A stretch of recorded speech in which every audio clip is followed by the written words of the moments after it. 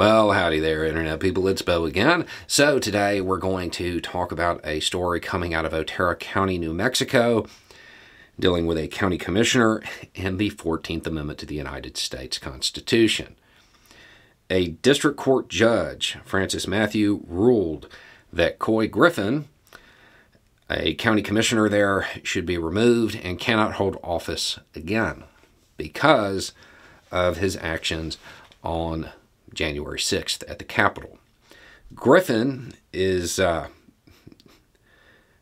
known as the founder of Cowboys for Trump and was recently involved in a situation in which they were refusing to certify election results.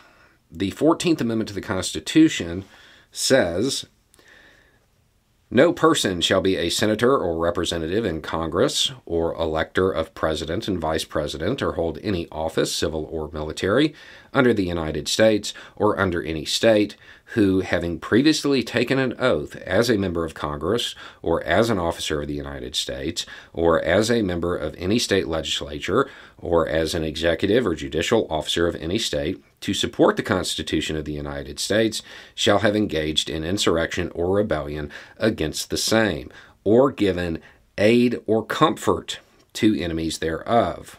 But Congress may vote, may by a vote of 2/3 of each house to remove such disability." So the general idea here is that because Griffin had already swore an oath of allegiance to the U.S. Constitution, the actions there create this disability and stop him from being able to hold office. The judge said that Griffin incited, encouraged, and helped to normalize the violence on January 6th, and that by joining the mob and trespassing on restricted Capitol grounds, Mr. Griffin contributed to delaying Congress's election certification proceedings. Now, there are other cases where this has been brought up, using the 14th Amendment in this manner, in relation to what happened on the 6th.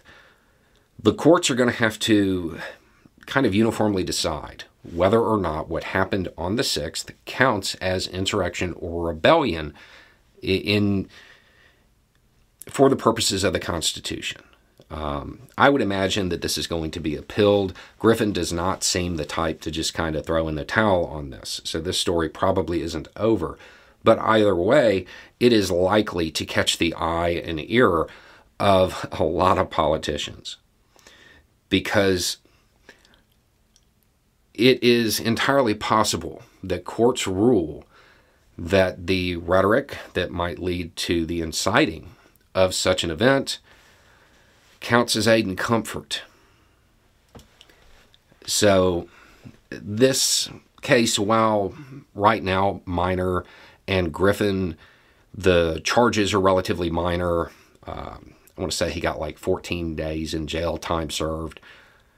This is going to set the tone for other cases later.